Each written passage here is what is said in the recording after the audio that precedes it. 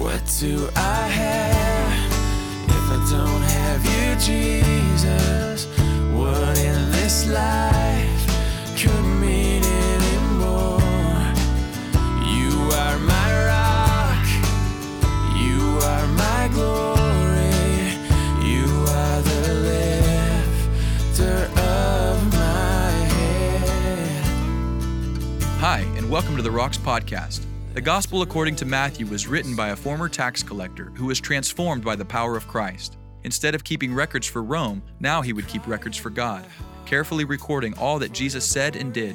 Matthew references more than 60 Old Testament prophecies, proving Jesus is indeed the promised Messiah. Jesus really is who he claimed to be, our Savior and soon returning King. Now let's join Pastor Ross with our verse-by-verse study through the Gospel of Matthew. All right, good morning again. It is that time to get started. We are headed back to Matthew chapter 18. We pick up always where we left off. Some very intriguing words from the mouth, lips of our Lord and Savior Jesus this morning. So let's prepare our hearts with a word of prayer. Now, Father God, we look to you, these very infamous words that are so strict and harsh, so stern. We know now on this side of the cross that those words are born out of love and compassion so that all might come to the knowledge of the truth and be saved. For your kind heart, your compassionate love wills that none perish, but that your house in heaven would be full. So, Father God, help us to apply these strong words that come at us in a very timely way. In Christ's name we pray. Amen. I don't know about you, but I like nature shows. I like to learn about cool animals, and I love the beautiful photography and the narrator's voice on those. It's always so calm and smooth and soothing. You know, it's perfect for the background if you want to take a nap on a Sunday afternoon. And so I saw National Geographic recently on Arctic wolf pups. And they said something that caught my attention. I got a picture of what I'm talking about. The father wolf is one of the most ferociously protective animal dads in the kingdom of critters. His job is to protect the den and the pups, and when he senses a threat, he crouches down, and he shows those impressive incisors, and he lets out a growl that lets all of the predators know you don't want to mess with my pups. And so the father wolf may win first prize for most protective father in the animal kingdom, but in the kingdom of people, of men and women, the one who wins first place for most protective father is, you guessed it, God the Father. Pity the fool who will mess with the Father's little ones, as he calls them. You will see what I'm talking about, no uncertain terms, in the graphic illustration of that very protective love in this morning's passage. And so here in Matthew 18, it's a new theme that kind of got prompted by the disciples' bad behavior of not treating one another with love. And so he's talking now about heaven's values and how important it is to maintain good and loving and healthy relationships in the kingdom of heaven. And so, how we treat others really is the theme. And in light of how protective God is of his little ones, and how valuable and loved they are in God's sight, it has to really dictate how we treat fellow believers based on how important they are to God and how protective he is when any of his little ones get hurt or wounded or tripped up. He takes it very personally, and there are dire consequences of anyone who dares inflict a wound or an offense, unnecessarily so, to one of God's children. And so what's important to God better be important to those who want to please him. What God finds passionate, what God's passionate about, better be a passion of those who want to serve him and do his work. Amen. And so here we go. We're going to take a look now at some very strong language that illustrates exactly what we're talking about here. We're going to start with the first 4 verses that we looked at last week, just for context. And when it comes to dive into the text, we'll pick up where we left off. So just to remind you, at that time, the disciples come to Jesus.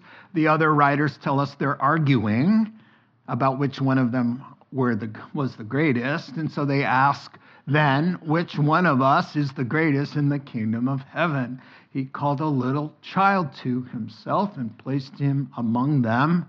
And he said, truly I tell you, unless you change, be converted, make a turn, and become like little children, you will never enter the kingdom of heaven. Therefore, whoever takes the lowly, humble position of this child is the greatest in the kingdom of heaven. He goes on. And whoever welcomes a little one like this child in my name welcomes me. But if anyone causes one of these little ones of mine who believes in me, now we're talking about adult Christians who God will consider little ones, his little ones. It would be better for him, the offender, the predator, to have a large millstone hung around his neck and to be drowned in the depths of the sea. Woe to the world because of the things that cause people to sin. Such things got to happen, but woe to the man through whom they come. If your hand or your foot causes you to sin, cut it off, throw it away. It's better for you to enter life maimed or crippled than to have 2 hands or 2 feet and be thrown into eternal fire. And if your eye causes you to sin, gouge it out, throw it away. It's better for you to enter life with 1 eye than to have 2 eyes and be thrown into the fire of hell. See that you do not, now he's got their attention. He says, so you better make sure that you don't look down on one of these little ones, for I tell you that their angels in heaven always see the face of my Father. And we're going to wrap up with this. So what do you guys think? If a man owns 100 sheep and one of them wanders away, will he not leave the 99 on the hills and go and look for the one? The one is important to God. And if he finds it, I tell you the truth, he's happier about the 1 sheep than about the 99 that didn't wander off. It's a big deal, the one. In the same way, your Father in heaven is not willing that any of these little ones, not even one, everyone is important to God, as important as the whole world. 1 soul. And so with that, we're going to get settled in now, talk about all of this. And I think it's very timely, because if ever we needed to be concerned about offending one another, in a time like this where Christians have all kinds of deeply held opinions of what's going on, and so quick to be divisive and to be rude and short and to cause offense to a little one, wow, we better start paying better attention to the words that come out of our mouths, how we feel about people, even the ones that we don't agree with, that we would consider the least of these. If they belong to God, they're very important, and we have to reassess our words and our behavior toward anyone who claims to know the Lord Jesus Christ. And so, I told you that these words, this sermon that we're seeing now has been born out of their bad behavior. They're running roughshod over each one of them. Shut up, Peter. Shut up, man. I'm the greatest. You're not. You're always talking about yourself. But you know who's great? It's me, right? And so they're treating each other like dirt. And this is what prompts the whole chapter about how important it is to treat other believers with dignity and respect based on how much God loves them and how valuable they are in heaven's sight and how protective he can be about somebody who's just going to treat them unkindly. It's a big deal to God. And so now we have to reassess based on those things, not on based whether or not we agree with them or we value them or we like them, or it's about how he feels about them. And he has really strong feelings, right? So he gets their attention with some really strong words, kind of like smelling salts, because they're the disciples and they're saying things like, "You're a loser, Peter, okay? Andrew, shut up." They're doing that. And Jesus says, okay. He breaks open the smelling salts and goes, "You want to know how important this is and the seriousness of what you're doing, guys? Get a load of these words."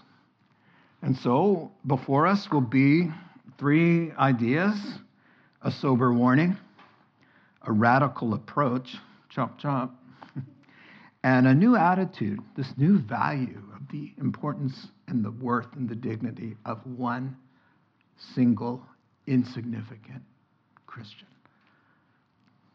Let's dive in, if we dare, to the sober warning. There it is. Let me paraphrase for you.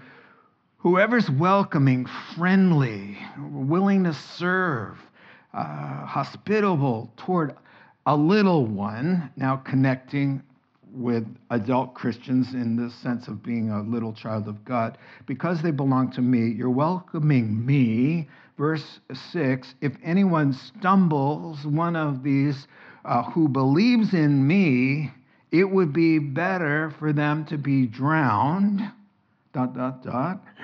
Verse 7, what sorrow awaits the world because it tempts people to sin. Temptations are inevitable. They're bound to happen. But how awful for the person who does the tempting. And so here we go. Let's talk about these words. Really, he's saying people are bound to fall into sin, but woe to the one who pushes them. Bound to happen. But man, if you're responsible for tripping up one of mine, then you got to deal with the Arctic wolf, and it's not good. Even if you're going to heaven and have been saved, there are dire consequences for both. And so we're going to talk about that. And we covered the good news already, verse 5, where he says, and the sermon is posted already. So as Dr. Carson said, we welcome the least significant Christian into our lives not because of their wisdom or their might or because of their great attractiveness. We are welcoming to them because they belong to Jesus. It's in his name we deal kindly with the unlovely, with the unattractive, or personality-wise, the insignificant or the socially awkward, or, as we say sometimes, the EGR, extra grace required of that person. And so Christ says, good news, when you go the extra mile and you treat people with kindness in my name, you're letting me work in their hearts and lives, and it blesses me, and you will not lose your reward for that. Now, conversely, we pick up at verse 6, for those who do the opposite of welcoming, but they shun. But worse than shunning, they go out of their way to trip that person up. He says that is really not good. So we move from privilege and promise now to a warning, and it's pretty sobering. And so by the way, for the Christian who's victimized, these passages bring comfort and release because, God is keeping score. And he says, vengeance is mine. That's my department. I'm the one who will right the wrong done to you. I'll take care of it. That's my job. Your job is to keep your heart sweet and kind, loving your enemies. If they're hungry, you feed them. You respond in the opposite spirit. And just know this, I'm on it. I see it. And I will deal with every wrong that's ever been done to you. That's what these verses tell you. So we can rest in his love that way. And so now this severe warning is addressed to the disciples, and they need to hear it, even though they're saved. And they're really, 11 of them don't have any worries about where they're going to spend eternity. So the fullest application of these words is to who needs it the most, the unbelieving world, because unbelievers are the ones, really, that do these kinds of behaviors, that trip up and try to destroy and try to be hostile toward a believer who belongs to God. And so unbelievers need the warning the most, and so you will see that this warning goes out in gospel preaching in the New Testament. For example, in 2 Thessalonians chapter 1 and verse 6, it says, in his justice, God will pay back trouble to those who trouble you, you see. So God's trying to say, Christians, heads up, I got your back. I'll take care of it. Leave it to me. I'm way more creative than you could ever be. I know how to do it, in a way that will be satisfactory in your sight as well. And so, but what's good for the goose is good for the gander. In other words, listen up, unbelievers. You're going to perish for doing things like that, treating God's people with disdain. But what's good for the goose is good for the gander, meaning wrecking a Christian life or harming a Christian is serious business in God's sight, no matter who's wielding the club. Saved, redeemed hands, or no? There's going to be really costly and painful consequences, even if you don't wind up perishing. You see, really, ask those in Corinth who took advantage of the Lord. They were taking the Lord's Supper, and they were getting drunk and carousing with the women. So there were men getting drunk and taking advantage of Christian women at the home fellowship groups at communion. Paul said, have you guys noticed that some of you are getting sick and dying?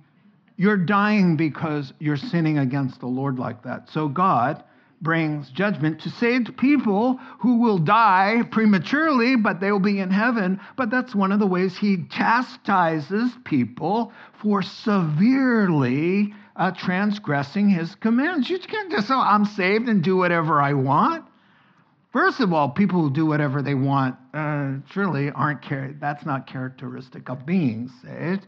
But even if you are saved like that, there'll be consequences, even in heaven.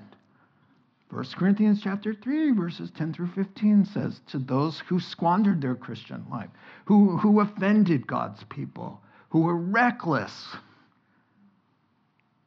they get to heaven as though escaping through the flames.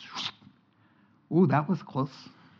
Nothing to show for it in eternal reward because they weren't good stewards of the Christian life, but they get saved. 1 Corinthians chapter 3, 10 through 15. Read it for yourself. And so there are consequences because people like to say, well, this doesn't apply to me because I'm going to heaven and I know that for sure. Well, first of all, if you're living, let's say, in sexual immorality, you don't know for sure that you're going because the Bible says those who live in sexual immorality are not going. You can argue about it to the Lord and say, now, wait a second here. I said the prayer. And he'll say, you know what? They were just words. Look at how you lived your life. And that proved you didn't know me. Yeah, so these are strong words. Now, what's the crime all about? The crime he's talking about that cause a Christian to sin. Really, the word is to create a scandal, to trap them, to ensnare them. This idea to lead them astray is included in that. There's a lot of things I have written down here. Number one is when someone shuns them and treats them like dirt, because you've sized them up and it's like it's only a guy at the mission. I can say and do whatever. Yeah, whatever, guy. Yeah, what'd you say? Okay, whatever. Somebody's more important than you standing over here, and yeah, bye. And then they are stumbled because you don't want to come back to church because they got the message you sent them loud and clear. You're not important, sir.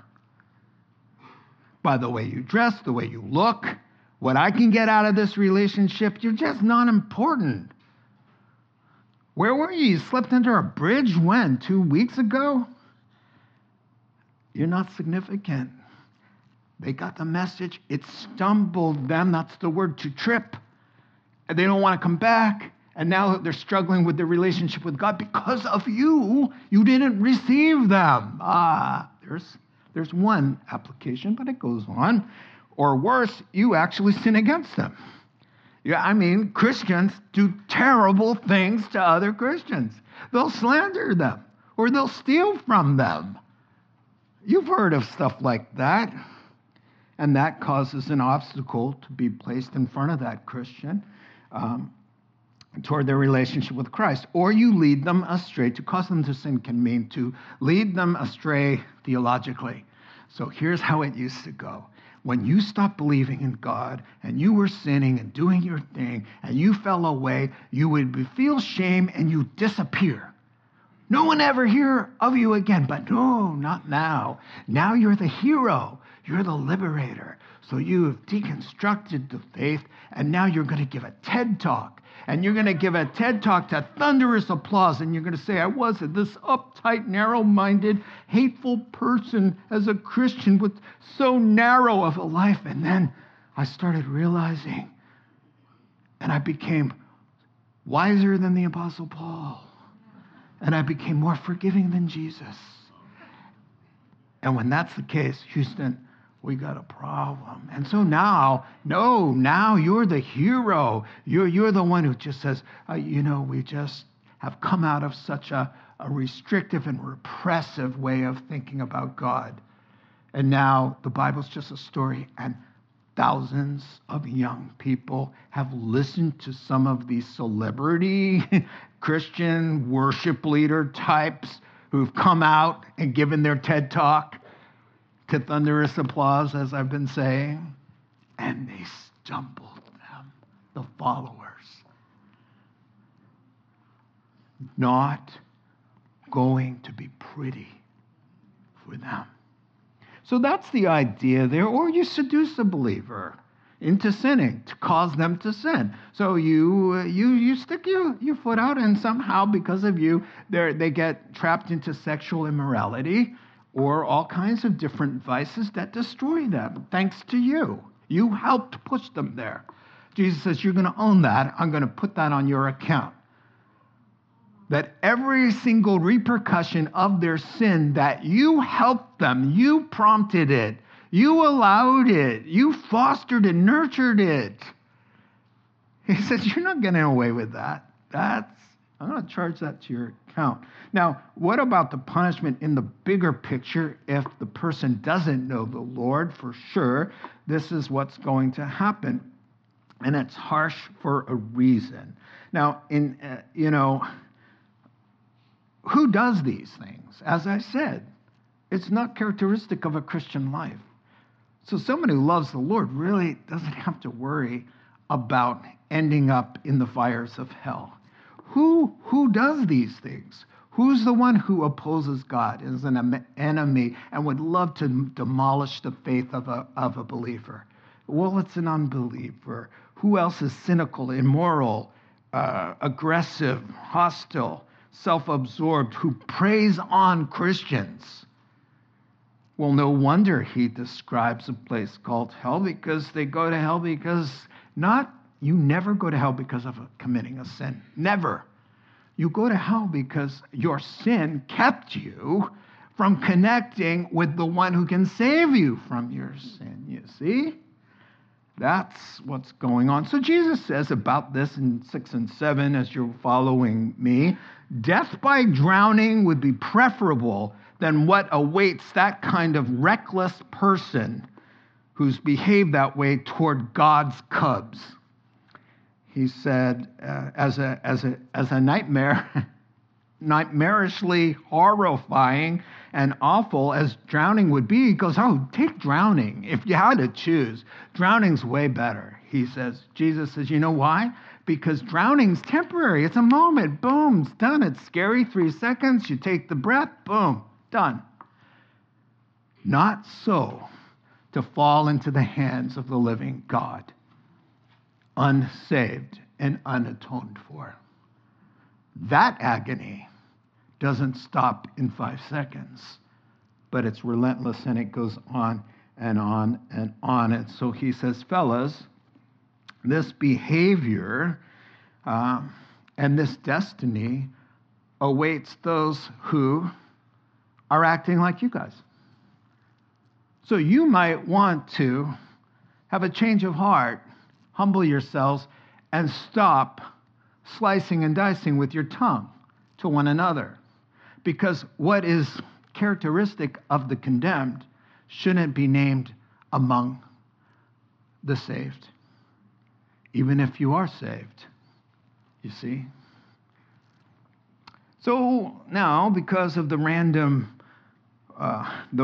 believer's worth to God, and because of God's vengeance upon anyone who hurts one of his believers, therefore, there has to have a zero tolerance attitude, chop, chop, right? So here we go with 8 through 10, I believe it is, right? So you get it in light of how serious, now listen, in light of the serious consequences and how much God loves them and how important they are to heaven, then whatever it is that's causing you fellas here, let's take the more narrow application, because he's talking to them about their sin that's wrecking Andrew's life. He says, whatever that is that makes you want to step on the head of your fellow disciples, guys, you need to chop. Get it out of your life, even if it's as important to you as an eyeball or a foot. Better to enter life impaired than to be perfectly whole and miss it right completely. And so I love these words here because, unbelievers like to say to me when I share the gospel, you know what, the gospel, it's just a little too narrow for me. I just like to stay with Jesus' words. Just the red letters in the Bible, just save those for me. Love God, love one another, treat people the way you want to be treated. That's for me. I like Jesus' words. And then I can say, well, what do you make of Matthew 18 and the hellfire that he talks about? And so there's really no answer to that because they don't know what Jesus teaches. That's the truth. And so these words, I want you to see this. It's born of a heart of love. I love Ezekiel chapter 33, verse 11, that says, God takes an oath. He says, as surely as I live, I swear. He says, I take no delight in the death of the wicked, but rather that they turn from their sins and live. You see, that's God's heart. So he's saying these terrible words to say, whatever it is, my dear friend, hell is so horrible that whatever that thing is that gives you that temporary thrill, that perceived gain, and I say perceived because you never gain by disobeying God, but you're perceived as it is. He says, whatever it is, it's like, I can't get rid of it. It's my eye. He goes, no, gouge it out. Because nothing is worth holding on to that will jeopardize your eternal soul. That's what it is. That's what it is. And it's so for them, it would be like my ego. It would be like, are you meaning I would have to say, like, I would have to withdraw out of the competition that the 12 guys are having of who's the best disciple, right? I'd have to say to them, hey guys, listen up.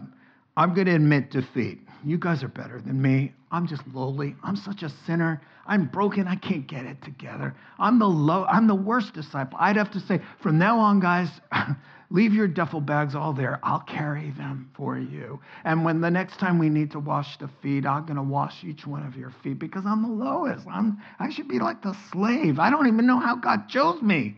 I'm such a loser, but here I am. He loves me, and you guys are way better than me. That would be like gouging out someone's eyeball, because no man can imagine themselves saying that to another guy in the throes of the competitive, envious challenges that we do. So he says, I don't care if it's your ego or your desire to want to be better than others so you can feel better about yourself because you were so wounded all your life that it feels like an eye to you. It feels like a hand. I can't admit defeat. I can't. I got to stop. I got to keep on pressing on to be the best so that I can live with myself and look in the mirror and feel okay. Yes, you're not a loser. You're better than some of them. Right? And he says, I don't care, guys. Get rid of it. And, of course, and I know you know this, he's not talking about amputating a body part as if that would help. Yeah, it wouldn't help. You cut off your hand, you can steal with this one. That's not a problem. You cut off both of your hands. You can steal with your feet. You'll find a way. You can steal with, I'll use my mouth and I'll take it. What doesn't belong to me? It's not about that. It's about being willing to go without, to sacrifice something that you find very necessary for the sake of pleasing God and not sabotaging your own Christian life. Now, I think you get it. But the P.S. here of verse 10, love it. He says, listen, in consideration, I want you to look at that person. I want you to look at Philip or Bartholomew or pick a disciple, guys, in the context, right? And I want you to see the angelic host, the angel that's guarding Andrew, to understand what an elevated, dignified status the least Christian has from heaven's point of view, because God sent and assigned a mighty, powerful, regal angel to guard them. That's how important they are, okay? So, for example, when you see Secret Service, around somebody, I got a picture, somebody important's in the limo. Somebody's going to get, somebody of value. Somebody you want to stop and say, oh, who's getting in there? God's saying, if you could only see, picture the least significant Christian that you know. And imagine when angels manifest themselves and God allows us to see them, we fall down as dead men. Guards, military guards at the tomb saw two angels, and they were on their faces in the dirt. They were special forces there. On their faces, it said, quaking as dead men. That's who's guarding the guy from the mission, the gal from the rose, the guy in humble circumstances who loves the Lord. So he says, in light of how important they are to heaven, because you're not just going to say anything to that guy who's getting out of the car. You're like, hey, loser, what's up with you? You're dumb. You wouldn't do that, because why? There's somebody, you can tell how important they are by who's around them. The emissaries around them from heaven should tell you, guard your mouth. Guard your mouth. Oh, do you know who they are? See, that takes faith. God said, if you only knew who they're going to be, they're going to be seated on a throne. They're not going to look like a plain Jane. they're going to have a do-over. They're going to have a makeover. They're going to look much different. And so let me show you. Angels do my proof text. I don't want to leave without it. Hebrews chapter 1. Angels are God's servants. They're spirits. They're sent to care for people who will inherit salvation. And that least significant Christian is going to inherit salvation and has angels. And Jesus says they have access to the Most High God. They're sent by him, by his presence. So yeah, that's really important. So we move from sober warning to a radical chop approach to anything gets in the way, to finally a new way of thinking. Let's look at the last paragraph, verses 12 through 14. Come on, you guys. You tell me. Let's say a farmer owns 100 sheep, but if just one of them, one insignificant little lamb, it's like one ewe, whatever, one. He's got 99 other ones. What's important about one little lamb that wanders off? Who cares? That's the problem. Who cares about the one? He says, oh, God cares about one sparrow.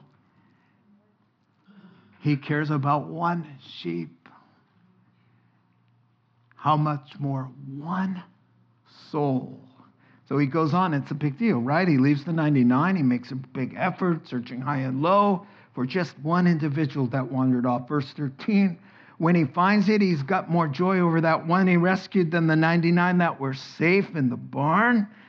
That's the way your Father in heaven thinks. Each solitary, insignificant nobody who puts their trust in Jesus means the whole world to him. One. That's the deal. It's not just John. It's John with an angelic host around him, a co-heir of Christ. That's what he's trying to say, a necessary illustration. So he's saying, listen, one goes missing, the shepherd's whole routine is altered. He concentrates all his energy, and he's prepared to leave the 99 at some risk. They're in an open field, because what matters is like, oh my word, one, just one nobody is missing. But it's the whole world to him. That's what he's trying to say. You know, you've often heard, if you were the only person on earth, would Jesus come and die for you? Proof text, he would. Because one matters to him. You know the starfish story, all the starfish on the ocean, on the shore, washed up, and they're all dying because they can't get back in the water, and this little boy figured it out. He's running along there, and he's tossing one at a time back into the water, coming up, finding one, running back, tossing it. And this older gentleman sees him, and they start talking and laughing. And he says, you're doing a good job. But you know what? It's a waste of time, man. He says, look, there's hundreds of them. It doesn't matter. I mean, it just what difference does it make? And the kid holds up and he says, it makes a difference to this one.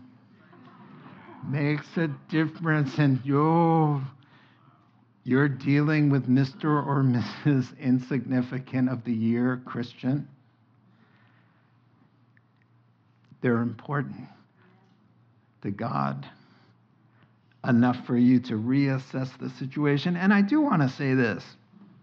When he says the shepherd has more joy about the one rescued than the ones he left safe there, the point is not that the shepherd doesn't rejoice in the safety of the flock, and it's not that God is less delighted with those who didn't need rescue. Here's the point. With a God like this, we can never be the cause of offending just one of the flock. Not even one. You don't even get that luxury. Not even one. Not even the least one. Because they're as elevated as who you think is, wow, somebody I need to really treat carefully because they're important. He says, no, reverse it. Or just use the latter or the former. Just treat everybody with the same kind of importance. There's no such thing as an unimportant, insignificant believer, because even one has infinite worth to God. So, now, in light of all of this, you got Christians all around you. Not all of them are easy to deal with. Check yourself. You don't want to unnecessarily hurt, stumble, or wound them. You don't want to summon the wrath of Papa Arctic Wolf. You really don't. You want that wolf happy. You want it licking your face and being ears down, right? You don't want to instigate God. You want to prompt God to bless. Amen? Let's pray together. Father God, we look to you this morning in these challenging words, God, to respect, to have faith, treat each person who calls on your name with great love and care. Help us to do that because you're worthy, God. You ask us to do some hard things, Jesus, but you're worthy. You're just plain worthy. And Lord, nobody else could tell us to gouge out our eye or chop off something that seems so important or dear to us. Nobody can do that. And we wouldn't do it for anybody else.